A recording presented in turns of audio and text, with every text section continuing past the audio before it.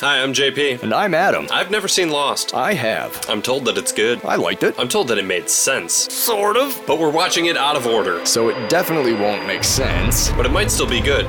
Since we won't expect it to make sense, we'll still be able to appreciate each episode on its own merits as a 1-hour story. Sometimes 2 or 3. As opposed to just a fraction of an ongoing, sprawling, and increasingly complex tangle of relationships, personal stories, mysteries, mythologies, experiments, social dynamics, unnatural disasters, unanswered questions, and hot tropical hookups.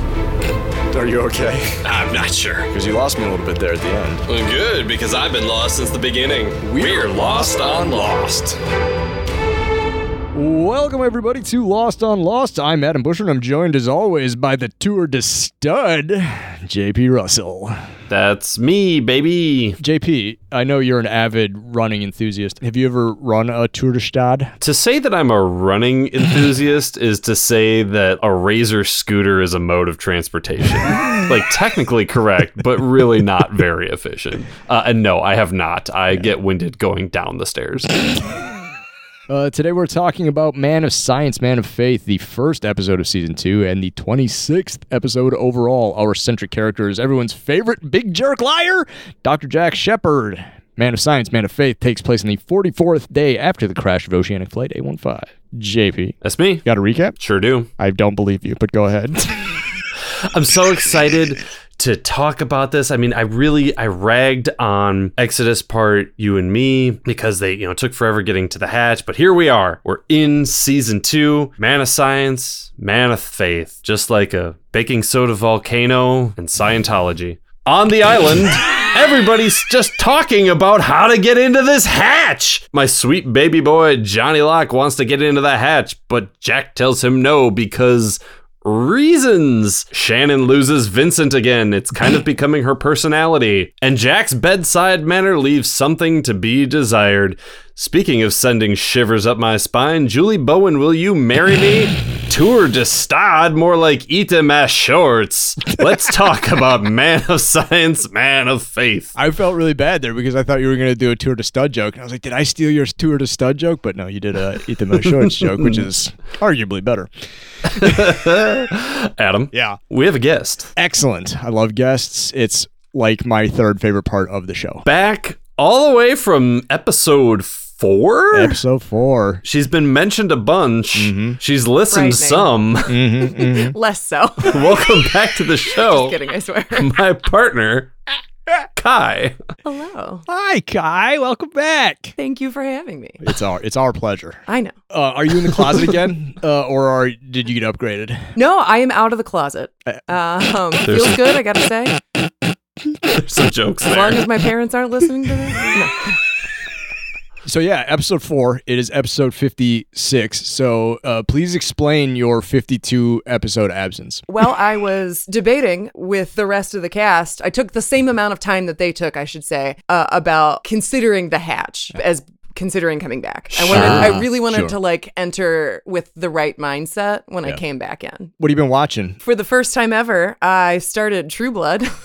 All right, sure. In the year of our Lord 2023.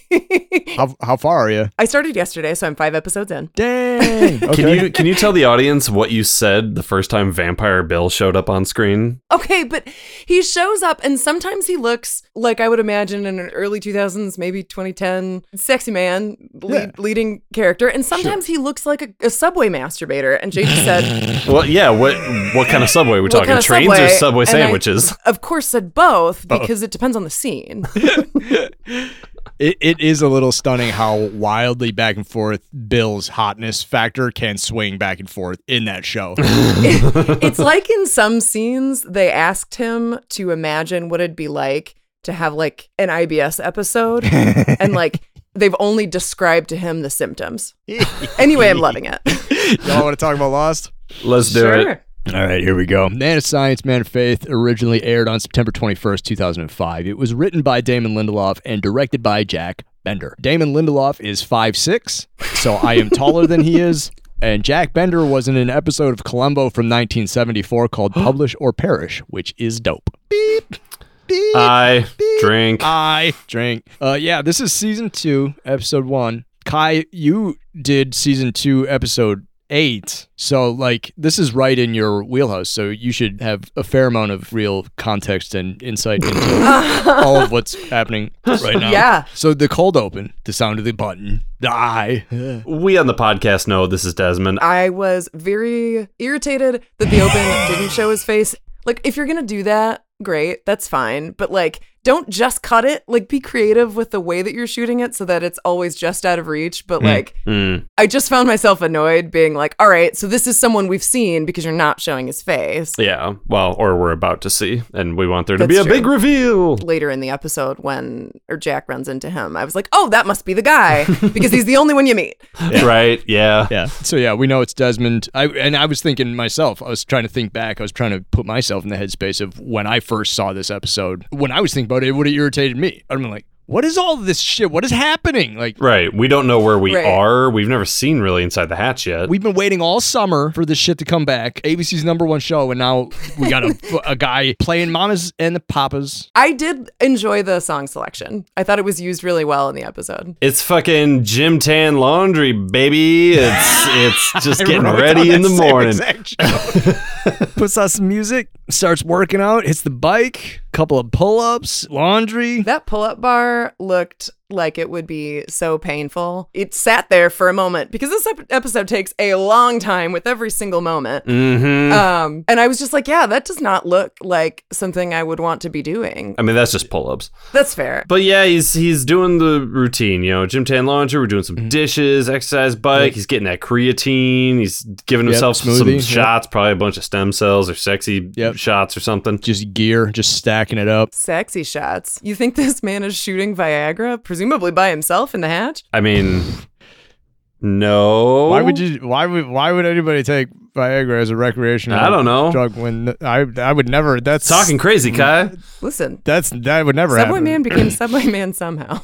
Subway man. What the fuck is I talking about? Oh, then there's a big bang. Yeah. Then they blow up his door. Yeah, there's a crash. He suits up, stay strapped, get clapped, baby. Grabs himself a Beretta and an AK. Turns off the lights. And uses some sort of periscope and mirror. I assumed setup? it was like a camera system. Yeah, he can control the angle of all these mirrors so that he can use this mounted telescope to view different parts of the interior. So, like, depending on which hallway he's looking down and then which switch he flips, he can change what the mirrors are pointed at. And so that's how he can select, look to Dr. Jagoff and Locke at the blown open hatch door. The look on these two faces, like Jack is like, all like, oh God, what have we done? And Locke, he just looks like a kid in a candy store. Like the smile on his face It's is just just like finally something is happening. Finally, a Subway I can masturbate in. John Locke would not be a Subway masturbator. No, Jack would, though. I have some Jack hate in this episode. That's just called the show, honey. Yeah, okay, that's fair. Yeah. That's our cold open. That's it. Yep, after the lost card comes through, we are continuous in the jungle. Hurley's freaking out, repeating the numbers, chattering to himself. Yeah, saying we're doomed, we're dead. Wigged out. Yep, we're doomed. 8, 4, 16, 15, 16, we're dead. Yep, freaked out. Can't blame him necessarily. A lot of shit's just happened. Not only in like the immediate hatch vicinity, but like this whole day for him. Yeah, it's been bad. There's a few times where Hurley like mumbles to himself and, he has an imaginary friend, but we also love Hurley and he's also like this emotional barometer for everybody. So it's strange for me sometimes to see the like, I hate to say the crazy side of Hurley, but like the part of him that was institutionalized for being a schizophrenic. There's never been a moment where I've seen that man on screen that I didn't feel like people should just shut up and listen to what Hurley is saying.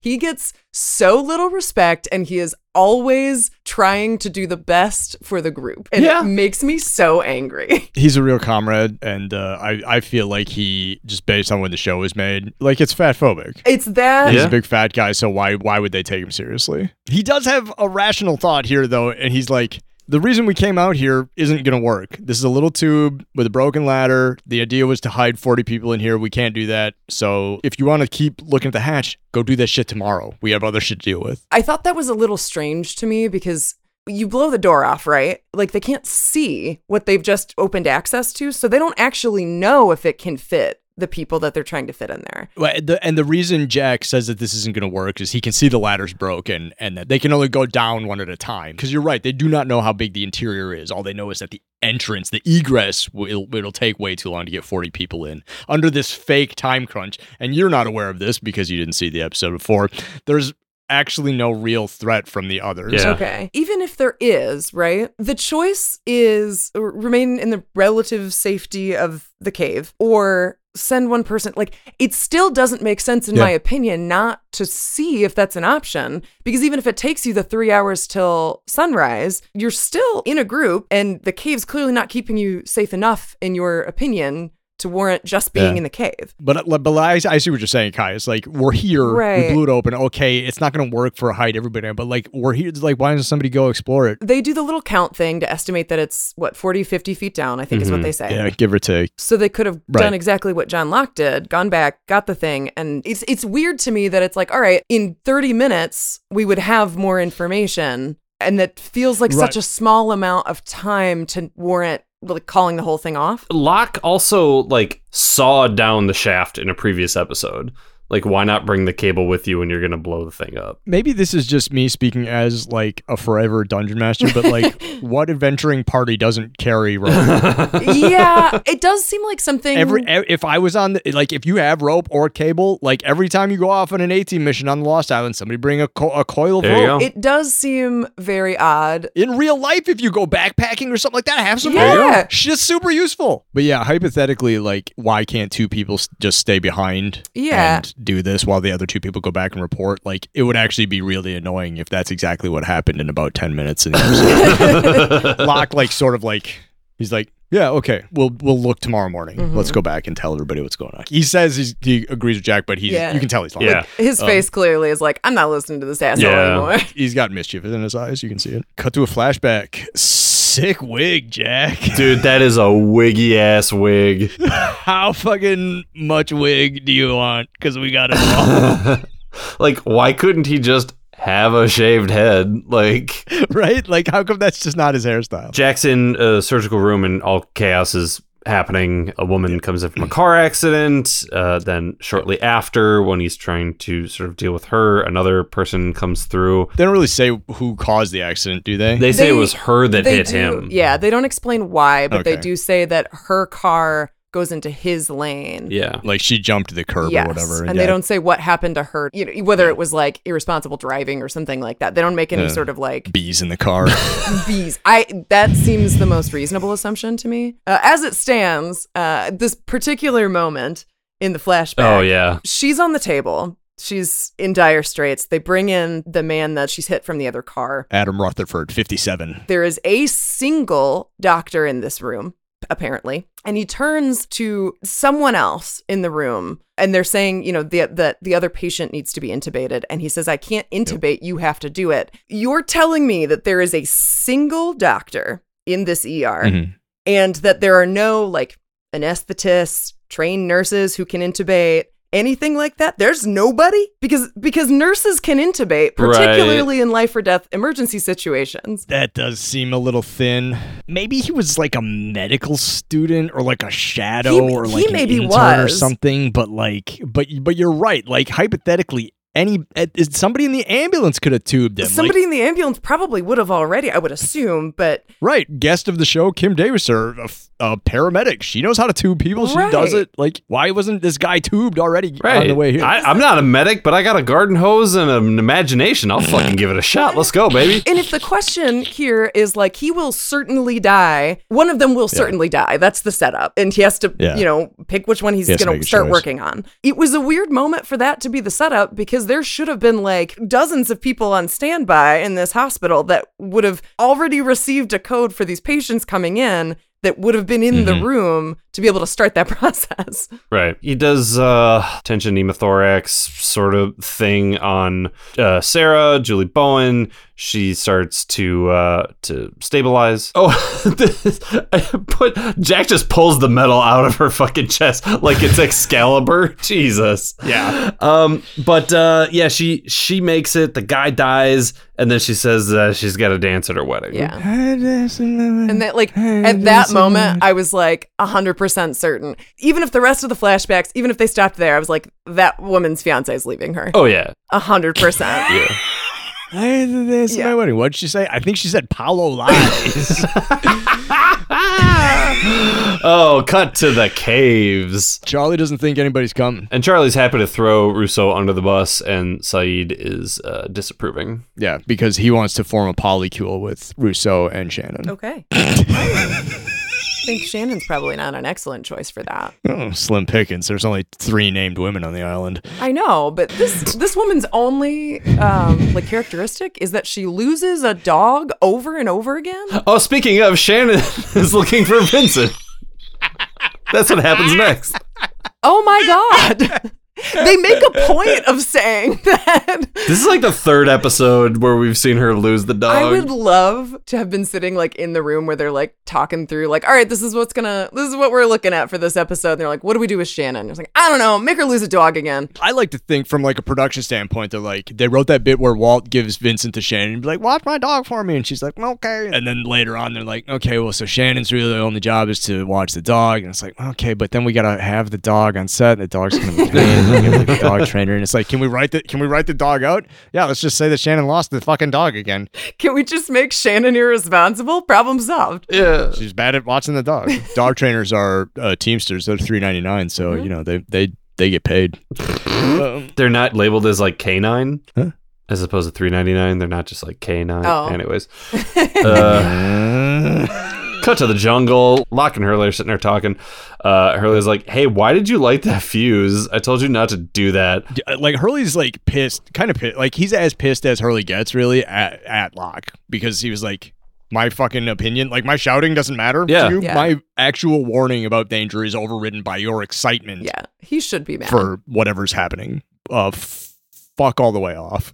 Jack walks up and is like, oh, it's not just to get inside, it's to save everyone's lives, right? Oh, yeah, right, yeah. Yeah, because we need to make those mutually exclusive for no reason. Jack does a little jab about destiny. And this is where Kate spots the door. She's like, hey, guys, the door. Why does it say quarantine on the inside? Maybe it's to tell people who are staying in that there's something that they may be exposed to outside. Like, this is the quarantine area. Everything beyond this point flips. The planet? Yeah, I don't know. Like I don't know the hatch story. Maybe they put it on backwards. Maybe they installed the door backward. Oh, wait, was it just a pull door the whole time? That's why. I gotta read those IKEA instructions a little bit better. Every time I build IKEA furniture, I guarantee you that I will flip and accidentally reverse the door, the second to last one that you put on. Yeah. That one's going to be fucked up. Yep. Come back to the caves. Shannon stormed out of the caves during the last scene to find the dog. Saeed followed her. So Shannon and Saeed are out here in the woods looking for Vincent. They get separated, and when Shannon is by herself, she then hears the whispers. And then she sees Walt standing over by the tree line, and he's soaking wet, and he's got water spilling out of his mouth, and he's speaking in this unintelligible whispery gibberish, and she's like, what's up? He's like, shush, don't talk, or whatever. This is probably, I'm guessing, the first time chronologically we see Wet Whisperin' Walt. Ooh, Wet that's fun. Whisperin' Walt. Wet Whisperin'. Wet Whisperin' Walt. But this is not the first time we've seen Triple W, and I was just like, knock it off. You're not scary anymore. If you could figure out what he's whispering, and I don't know that you do, but how much of the whispers do you think are dedicated to him being like, fucking Shannon, keep track of my dog? Like, he's right over there. Just call his name, you know? I gave you one thing to do. Just one thing. And you couldn't even do that. This is why nobody asks you to do anything, because you fucking blow it. Let's do a bit. Everybody, what is Walt whispering?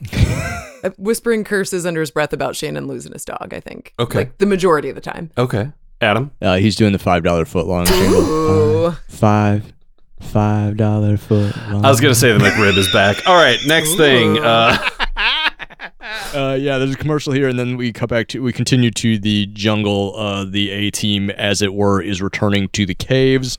This half-hour walk is taking an eternity. Kate and Locke are talking about their various mental states, like, oh, Jack thinks you're nuts. And he's like, well, did you see the thing that makes him think that I'm nuts? Because if you saw the thing that makes me nuts, you're nuts too.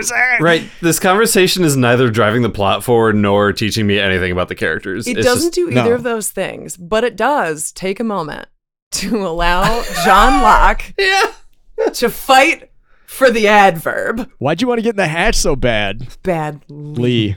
Badly. Because Badly. that's the takeaway from this conversation. I've never wanted to punch you so hard. Hardly.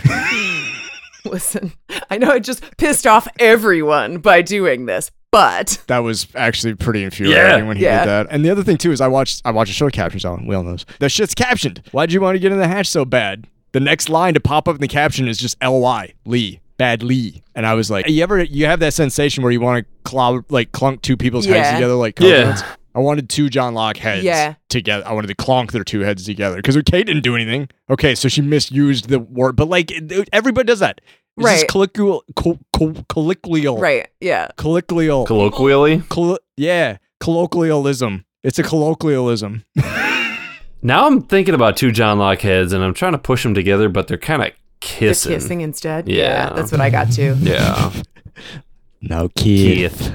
The Locke's on one, man. This is from Exodus Part Me, but like, we're gonna have a Locke problem. Oh, we're fucking having a Locke problem. Same scene, Hurley and Jack up ahead or behind. I don't know. Time is amorphous. Distance means Yeah. nothing. And this is what we were talking about earlier. Like, This 2 hour, half an hour walk. On the worst of days, walking a half mile will take me 7 minutes. Yeah, it is. I mean, I don't know. I guess that's on a sidewalk with like underbrush and stuff. Well, I don't sure, know. then double Still, the 10, time. 15 at the most. Also, you'd think they'd want to hustle a bit because they think people are trying to kill them. yeah. yeah. That usually puts up like a bit of a spring in my step, you know? How often are people trying to kill you? Not that often. Oh. That's why I don't like running. You Oh, don't see me that's run that often. It's not people, it's the system. So this is the conversation we touched on earlier, where Hurley's explaining. He's like, okay, well, like we've only been hanging out for like a month and a half, so it's not surprising you don't know a ton about me. But I was in a psych ward at one point. My buddy Lenny, he repeated the numbers over and over and over again. I don't know where he heard them, but like then I used those numbers to play the lottery. I won $114 million, and then bad shit started to happen. Johnny took my girl Stella, and that is the worst thing that happened. And then a bunch of other things happened too. Didn't a family member die? Yeah. It was Grandpa Tito Tito died, and Trisha Tanaka. His uncle Trisha Tanaka Yeah. died. His chicken store got hit with a meteorite. Yeah. The house burned down. The LAPD did some racism against him and his mother. That might not have been bad luck. That's just standard operating procedure. That was not part of the curse. That just happened during all of this. His uncle's wife left him, and some other stuff probably too. Out of all that crazy shit, all Jack says is, "You were in a psych ward. You were in a psych ward." You know what though? I don't expect anything else from Jack because Yeah. he does seem like the medical provider that is like, if you have a psychiatric history on your chart, that like wouldn't give you pain meds if you broke your leg because you're like, oh, Right. you're attention seeking. Like he Right. seems like that kind of Yeah. doctor. Sure. To immediately be like, oh, there's a psych history, so therefore I'm dismissing you. Yeah. Once again, Hurley explaining some sort of metaphysical something to Jack, a man who 5 days after the crash saw his own dead father lead him to the salvation of The caves that they're currently walking to. Yes, that's how they find the caves. That's how they find the caves where they It's live. fine when Jack, the golden boy chosen one, gets these visions, but if he's talking about anyone else having a different experience, he's like, oh my God, I hate this dude. Yep. Hurley calls him on his shitty bedside manner. What's that thing where doctors make you feel better just by talking to you? Bedside manner. Yeah, that. Yours sucks, dude. Yeah. Hell yeah, that was a sweet burn. Put him in his place. So fuck him. He needs to do a little bit more listening and a little less talking because that you were in a psych ward wasn't the fucking gotcha he thought Nope. it was. Speaking of bedside manner, Jack is tending to Julie Bowen. She's stable, but she's got to go into surgery. Right. He's like, hey, your bones are just now all filled. You're like a sack of broken glass now, and Yeah. I'm gonna do some doctor stuff, and you'll be half a person when I'm done. Yeah. You have insurance, right? Because rest assured that Dr. Jack thinks the same about mental health that he does about physical health, and he thinks it makes all of you beneath him. yeah. I would do a better job of surgery if I didn't have to wear this horrible wig. I literally just It does get in my eyes, but it makes me look cool. Yeah, I literally just wrote, is that wig turning sideways? Is that wig trying to escape your head as it becomes sentient and is trying to Even walk it away? is done with his bullshit. It's like actively trying to. I can't listen to you anymore. The wig is just like, Julie Bowen's wonderful. Can you fucking be a little nicer to her? The scene where he tells her the truth, but like in the worst possible way. Yeah. And then his dad is like, hey, maybe like allow Patience to have some hope. Yeah, but yeah, after Jack gives his horrible speech to Julie Bowen, Christian's like, hey, can you come here for a second? Maybe juice her up a little bit. Come on. That's false hope, Dad. I don't give a fuck. Potato. I'm drunk. You're drunk. Everybody's drunk. Like, Everybody's drunk. This is a let's fucking hospital. party. Like, just cheer her up a little bit, man. Like, yeah, she's not good. Okay, like, she's probably not going to be able to walk again. You got to make her feel like shit about that now? I understand the importance of setting an expectation. Yeah. However, there are lots of ways to do that and still not be a monster. Cut to the caves. Shannon tells the survivors about seeing Walt. Which makes the episode where Shannon dies even more frustrating because, again, watching the fucking show out of order, I assumed that was the first time that it ever happened. Now this has happened multiple times. Saeed treats her in that episode like this is some new crazy thing that Shannon's just on. It's like, no, she's been saying this for weeks. You know, Saeed, how you heard fucking voices? She's seeing some shit. Like the whispers, the same exact thing you heard already. Yeah. And also, like, at this point, it seems like everyone's experiencing, like, multiple people have seen things that arguably aren't there. Multiple people have heard voices. Multiple people have, had unexplainable experiences in some way. And the consistent thing is every time that it's shared, it seems like everyone's like, oh, you're just going crazy. That didn't happen. Like, well, it's because it's not a white man. Only Jack can be believed here. That spooks everybody out a little bit because the raft just left and they're like, well, Walt was on the raft and you saw him covered in water. Did the raft crash? Are they lost in the jungle? Like, what's happening? And so, like, everybody freaks out. But then the A squad rolls up, the A team rolls up, and they're like, relax. All right, here's this deal. We got to the hatch. It's kind of fucked. We're not going to do the hatch thing. We're just going to chill here. We've got 4 guns. We'll post guards, and that should go well because our worst guard is dead. Everything's going to be fine. And Jack does hear what he should have did to Julie Bowen. He gives the survivors hope. Yes. He's like, everything's going to be fine. He is not a terribly believable person when he's doing that. Christian's point is it doesn't necessarily have to be believable. That's true. It just needs to be said. It's the act of saying it. The problem is Jack only puts it on for like the no-name characters, for like the random assholes. He's still a prick to everybody that's like a named character. You interview the main cast and like Jack's he doesn't listen and he's kind of a dick. And if you ask Scott and Steve, they're like, yeah, Jack's all right. Like, the episode, wants us to see that Jack like has learned bedside manner. He hasn't. He's learned how to lie. Yeah. I think it's less that like, oh, see how much better he has become, and more about like allow hope to exist. And Jack still doesn't understand that because he is saying the right things and it is kind of fostering some of that. Right. But his behavior and anytime any of them talk to him, he acknowledges that it's not. Right. And he's just like, well, I don't know. Like, doop-a-doop. It'll be fine for me. Like... The speech goes over relatively well. People are a little bit assuaged. They calm down a bit. But then undoing all of this work, John Locke's like, well, grab me some cable and go check out the hatch. John, I thought we agreed to do that in the morning. No, you said to do that. And I was like, I have to come back here and get a rope. It does say something about how much of a dick Jack is that you're like, at least I was still in that moment on John Locke's side, even though he's objectively fucking things up. Yeah, Jack, we were gonna fucking wait till tomorrow, but then I remembered I'm cool and I'm gonna go do fucking cool shit. Later, losers. Smell you later. I'm gonna take all this fucking cable. And we come back from the break, and Jack and Kate, and this is where Kate was like, do you believe anything that you just said? Like, you're not usually Mr. Glasses half full. And he's like, yeah, glasses half full of a gin and tonic. Half full of gin, rest full of tonic. Man of science, more like man of secrets. Hey! Kate's like, anyway, John Locke's probably going to break his neck doing this. So at least if that's going to happen, somebody should see it happen. So I'm going to go along. Live together, die alone. That's what you said, right? Loophole. I'm out of here. Smell you later. Bye. Bye. I do think it make Kate less annoying. It does make her feel a little bit more like a human being with a heart and feelings to make that choice. Yeah. Well, and yeah, I mean, and again, just like from a survival standpoint, the buddy system, every time somebody goes off by themselves, they get snatched or die or whatever, don't let John Locke go off alone. Flashback. Jack's office. We meet Kevin. Oh, Kevin. Sarah's fiance. Kevin's trying to fuck. Man, her back is obliterated, and he's like, yeah, but I didn't do it, though. Yeah, I didn't blow that shit out. Fucking car did. High five, honey. Yeah.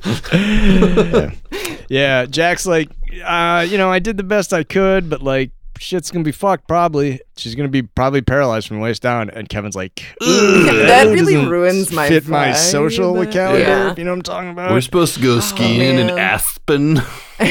This is another instance in which I wish the show wasn't a broadcast, in which it was on something else, because honestly, I think I would have been less grossed out if he would have said something other than make love. Yeah, no, that made it way worse. Will she be able to make love? That makes it worse. Yeah. Will we be able to make whoopee? Yeah, like, oh man. And this poor woman is like, got metal sticking out of her chest, and all she's worried about is getting to dance with her fiance. And he's just like, yeah, but can she still throw it back? Yeah, she's thinking about the reception and the wedding, and he's worried about the honeymoon, and it's gross. Yeah. And I hate this guy, and he looks like a sleazeball. They did do a good job of making you hate this douchebag. Will I still be able to put her to the sheets?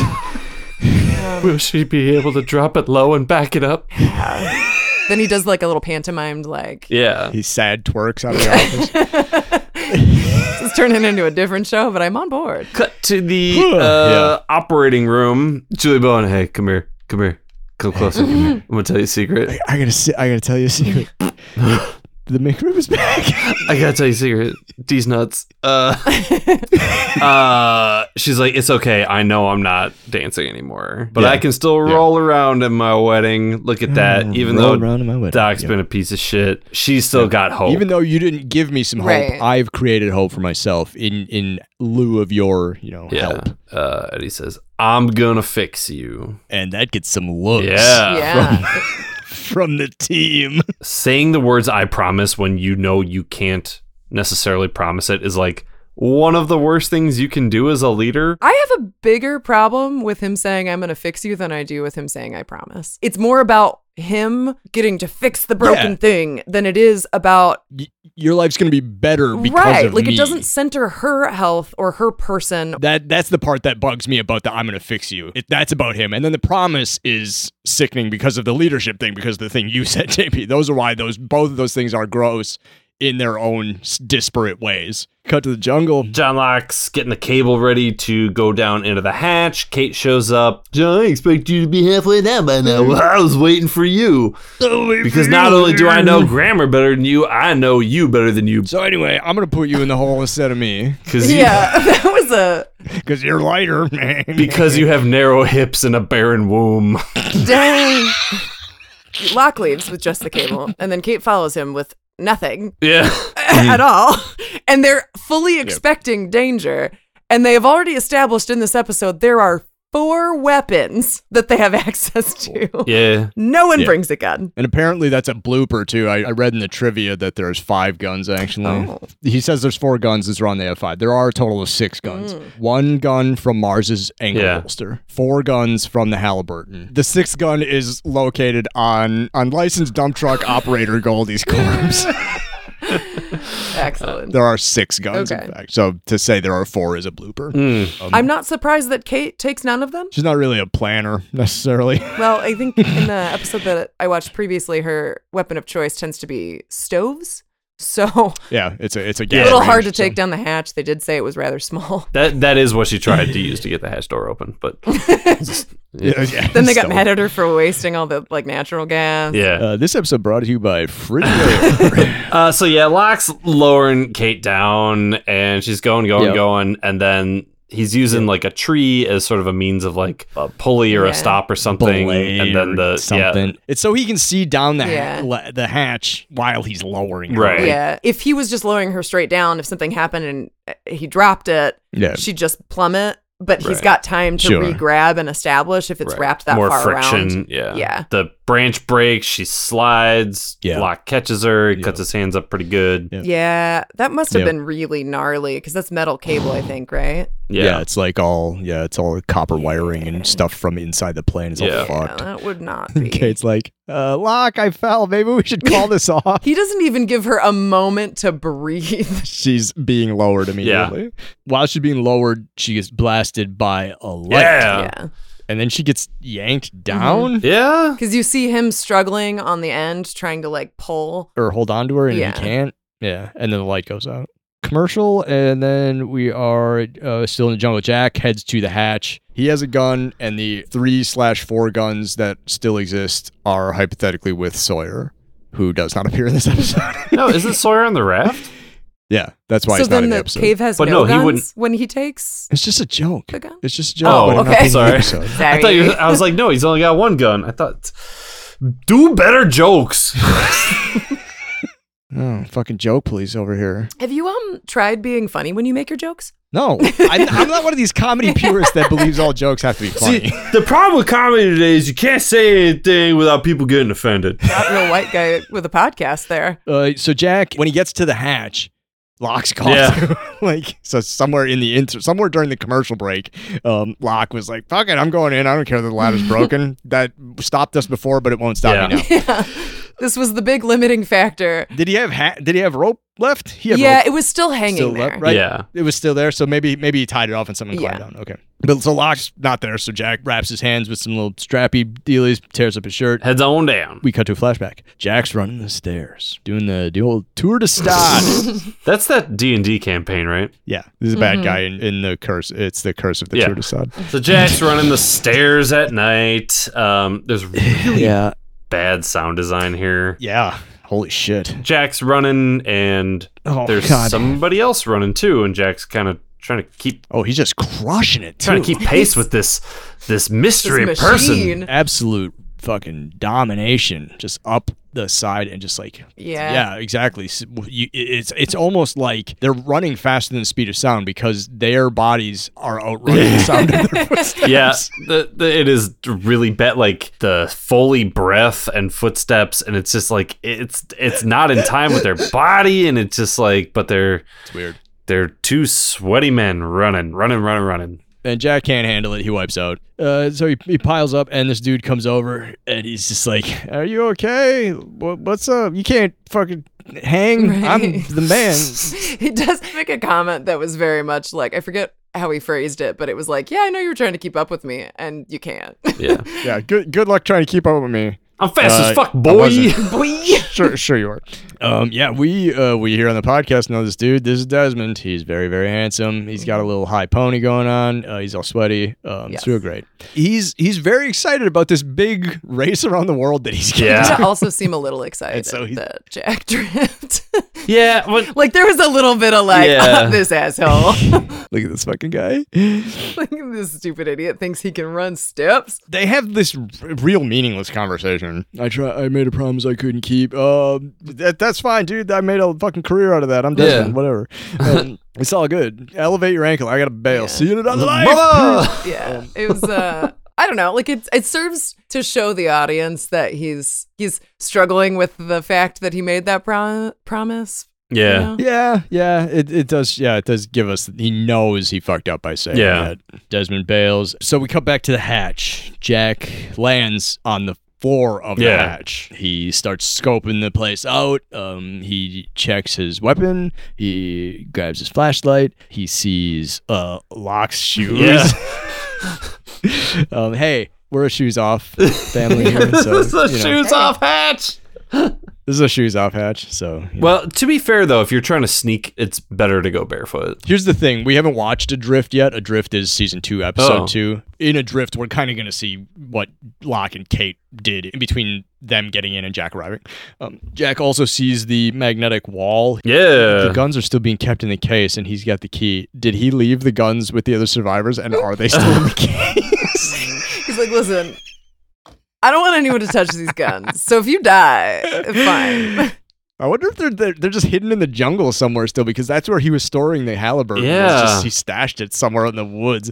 I wonder. Now I'm hoping that the survivors are all sitting back at the caves entirely defenseless, except for maybe one Locke and Locke's knives. Or he's like, listen, this really ties my look together, so I got it. I gave him all the guns. I locked the case back up, but now I gotta look fucking smooth. It's like a byproduct of main character armor, because none of the main characters are in the cave. Nothing bad about that. Yeah. Like, no one needs to be worried. We're actually now. safer if y'all are all fucking around in the jungle. The music starts blasting while he's in this hallway. You can't hear it, but maybe you can hear it. Did you guys hear Kate shouting? No. For him? Yes. Oh. Well, I watched it with captions. You did. So I could see someone say Jack, and then I could hear it. Yeah, but I didn't hear it. Maybe it was because I didn't have it turned up very loud. But yeah, hypothetically, you can hear Kate shouting for Jack, but the music is drowning her. No, you I can missed just that. barely hear her shout a couple times. But then he also finds his way into the dome, and he finds the button. But another fucking man transfixed with a computer for no reason. It had a grumpy face emoji on it. That's a pretty good reason. Yeah, but Locke saw the same thing. Like, oh, here's a computer. I just gotta, even though clearly, I gotta answer this grumpy emoji. Yeah, but like there Emoticon, are more. excuse me. That was an emoticon. There are more pressing things at hand, and it's, oh, I gotta fixate on this computer. Like, eye on the prize, my guy. Let's fucking focus up. Let's clear the room first, maybe. At this moment where he's about to hit the execute button, and then does Locke say like, "Hey, don't do that," or does somebody? Yeah. Somebody Locke draws his attention. He spots Yeah. Locke, and Locke's like, "Hey, Jack, what's up? It's all good." Like, I'm fine. This is where I wanted to be. He's got a gun pointed at him. Somebody from off screen is pointing a gun at John Locke's. It's also a different gun that he pulled out of the armory. I like that in that moment. What you notice is it's a different gun. What I noticed was that his nails were so dirty. His hands were very dirty because he pulled a Beretta in the beginning of the show. Right, and it looks like some sort of Makarov or like a Walther style like clone thing. And then we cut back into flashback. Sarah is waking up. Jack's all sweaty. He drove back to the hospital, changed, and is still sweating through his clothes. What he said was, and it makes it slightly worse, that he showered but didn't cool down. He either sweats so much that long after working out that it causes him to reek, or this man does not wash his ass. The shower not taking is a plot point in an episode of Seinfeld that happens in each stanza. Maybe that's the reference. It's a known television thing. I wasn't able to fix you. It was too much damage. Then why can I wiggle my toes? What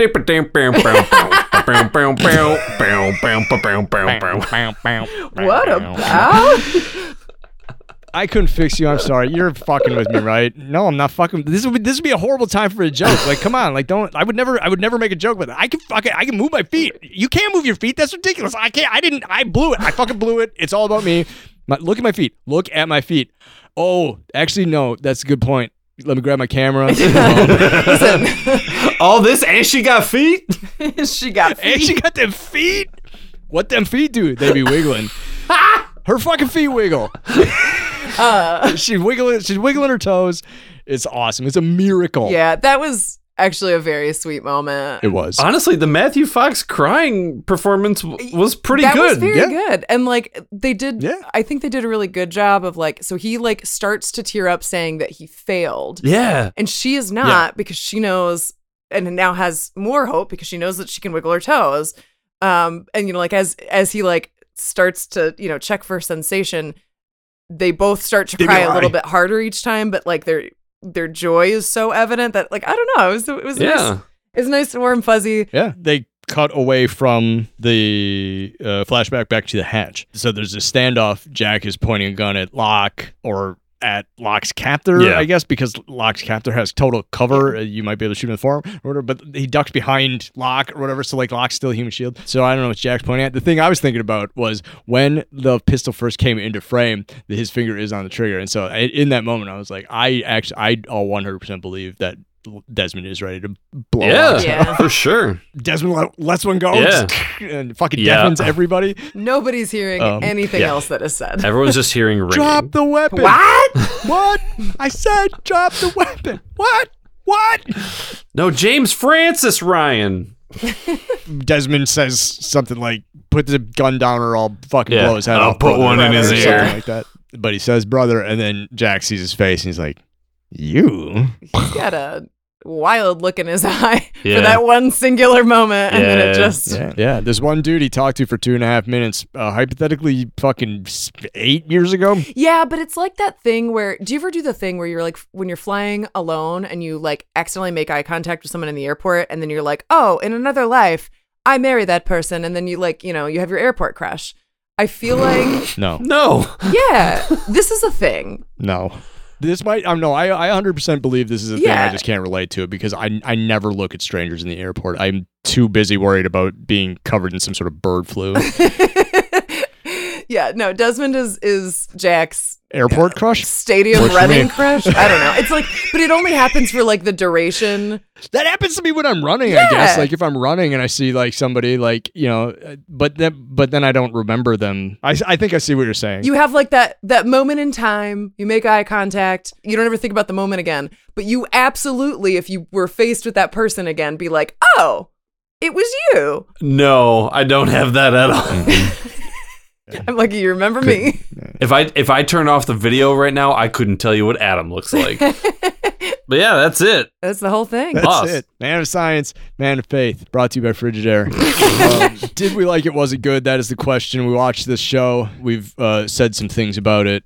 We may have tipped our hands a little bit, but why don't we? Little? Why don't we go ahead and put it down on paper? Kai, did you like it? Was it good? I feel like as a standalone, no. This is a rough one because I think this is a lot of like, we need to get from point A to point B, and we're like smack in the middle of that, and we're like, all right, nothing's really going on, and we're not going to be able to show too much in terms of improvement in any particular character or plot line. Yep. And that makes it difficult to watch in isolation. Yeah. JP. I did not like it, nor was it good. The only part I liked was the Jack and Sarah That one scene. yes. Yes. crying bit. Yeah, The that- rest of this episode is just drawn out. Scenes are going on too long. The interactions feel weird. It's just get in the fucking hatch. Adam, And no, commit. I'd give it a Matt because here's my feeling about it. Man of Science, Man of Faith suffers from it's setting the table for season 2. We're getting a lot of exposition, but also not a lot of meaningful exposition, and we're going to get some more meaningful exposition in Adrift. Give me a 2-part season premiere and scrap those fucking 2-part season finales. If you're gonna waste all my time setting the table, air Man of Science, Man of Faith, and Adrift on the same night. Because we didn't hardly go anywhere in this 45 minutes. So let's figure out where we're actually going. If you started setting the table in this episode, finish setting the table. If you're not going to do that in this episode, give me the rest of it right away. Like as a season 2, episode 1. Yep. I guarantee you if I was watching it like while it was airing, that would have been enough to bump me off the entire show. Chronologically, yeah, waiting all summer for the ABC's #1 show to come back. And the first scene we get is a faceless man in a location we've never seen before. They say when you're writing, never start with dialogue because the audience, when they're reading, they don't know who's talking. Right. Don't do that because then the audience has nothing to latch onto. They did that in the cold open of this episode, and that was the cold open. And then the other 40 minutes of the script, you just had scenes taking twice as long as they needed to. You cut half of this episode off, take some of the shit that is going to end up in Adrift and put it in this episode, and you might actually have a better complete table setting. Sure. Can I just spitball? Yeah. We're in the writer's room. Beginning of the episode, we just blew the hatch open. That's right where we left off. Lock goes down. Fuck it. We're going down the ladder. The last few rungs break. Falls and hurts his leg. You okay? Yeah, I'm okay. All of a sudden, an unseen, unnamed person drags him into the hatch. Sure. Now, Jack has to deal with, we have to save Locke. Yep. We also have to protect the people in the cave. Yep. This is We an also actual don't conflict. Right, we have conflict. We don't have means of getting down there now because the ladder's broken. Yep. Holy shit, that took fucking And it 30 made- seconds. Right. It would have made a lot more sense not to bring the cable in the first place. Right. Because the existing tension in this episode is what's in the hatch. And they don't go into the hatch until the last fucking 10 minutes of the episode. And as it stands, without a reason, there's neither something that really provides a lot of pressure to do it right then, Right. nor to avoid doing it. Yep. Right. Yeah. So like, Complete lack of stakes and tension. yeah, without any kind of structure around it that creates any sense of particular urgency or lack thereof. Yeah. It's just like, oh, okay, well, we're here. Yeah. We're not going to go in the hatch tonight. Okay. Okay. But what if we did? Oh, okay. Yeah, I think we're going to get to the end of Adrift and we'll be like, this is a better season premiere than the actual season premiere of this episode. Right.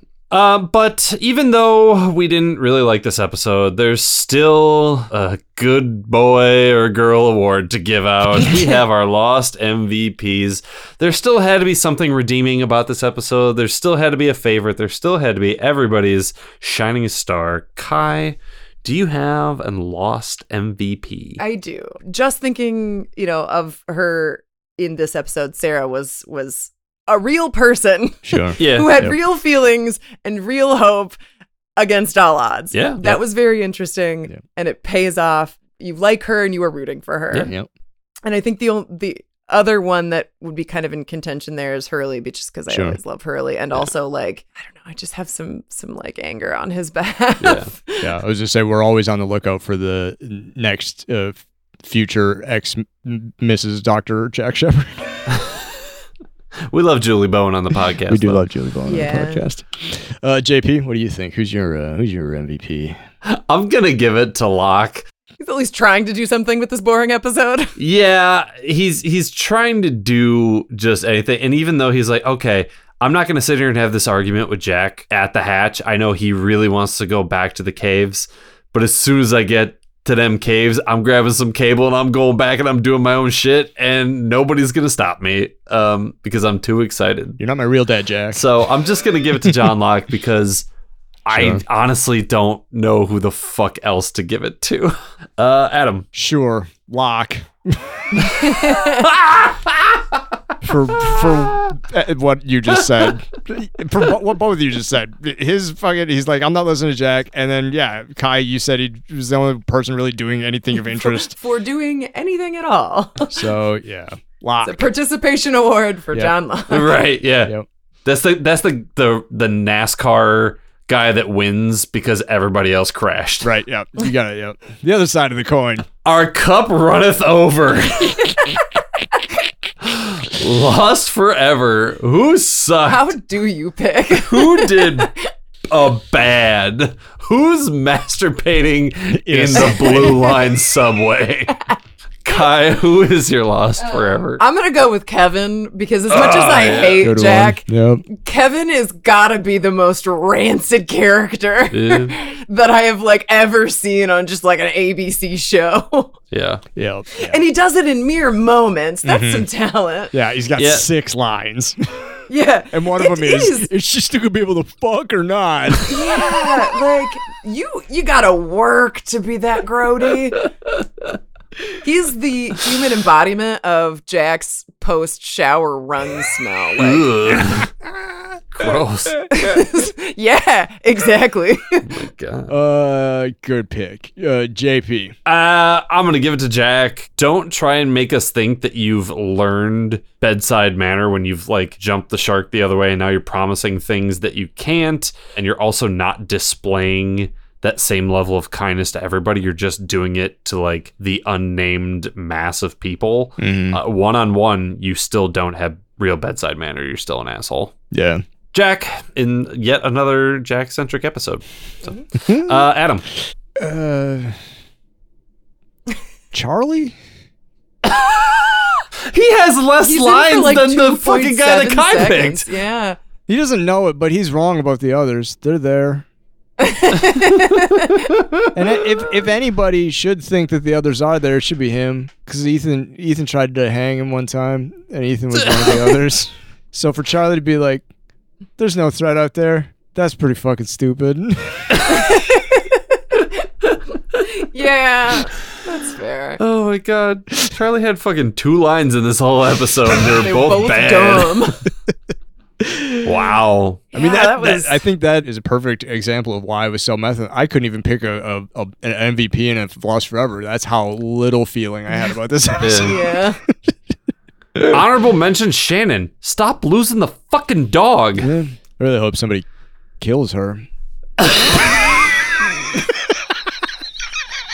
I'm gonna need you to just like cut that little bite for me to use at some point in time.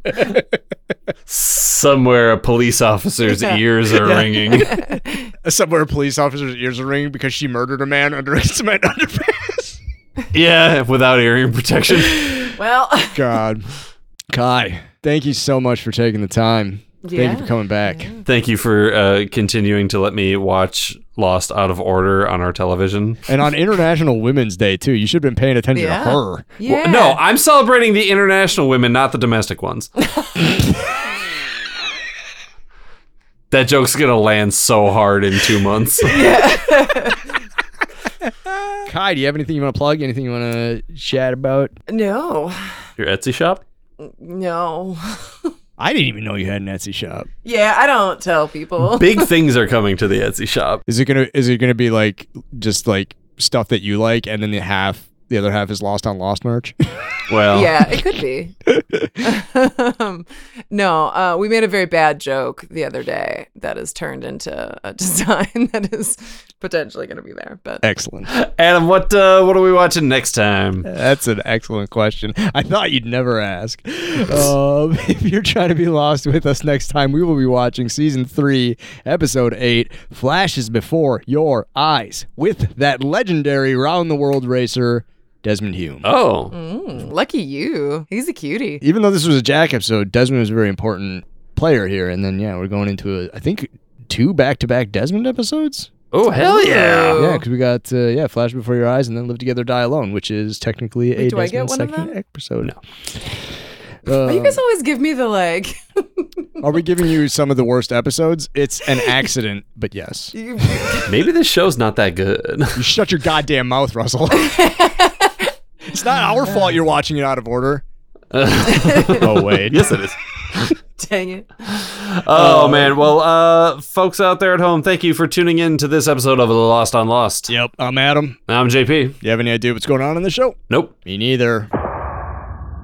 Lost on Lost is produced and edited by me and JP. We wish to acknowledge that we live, work, and produce our show on occupied land. Burbank, California is located on the traditional tribal lands of the Tongva, Chumash, Kizh, and Fernandino Tataviam peoples. Milwaukee, Wisconsin is located on the traditional tribal lands of the Peoria, Potawatomi, Miama, and Ho-Chunk peoples. And Lost was produced in Hawaii on the lands of the Kanaka Maoli. Visit native-land.ca to learn more about the land you live and work on. You can engage with us on IG, Facebook, and Twitter at Lost on Lost 1. You can also email us at wearelostonlost@gmail.com or support us with dollar monies at coffee.com/wearelostonlost. Thanks to Lostpedia and its community of contributors, Danny Schmitz, Random.org, and as always, you the listeners for tuning in. We're hosted at Podbean. You can hear us there or wherever you get your podcasts, except MySpace. We're not on MySpace. Yet.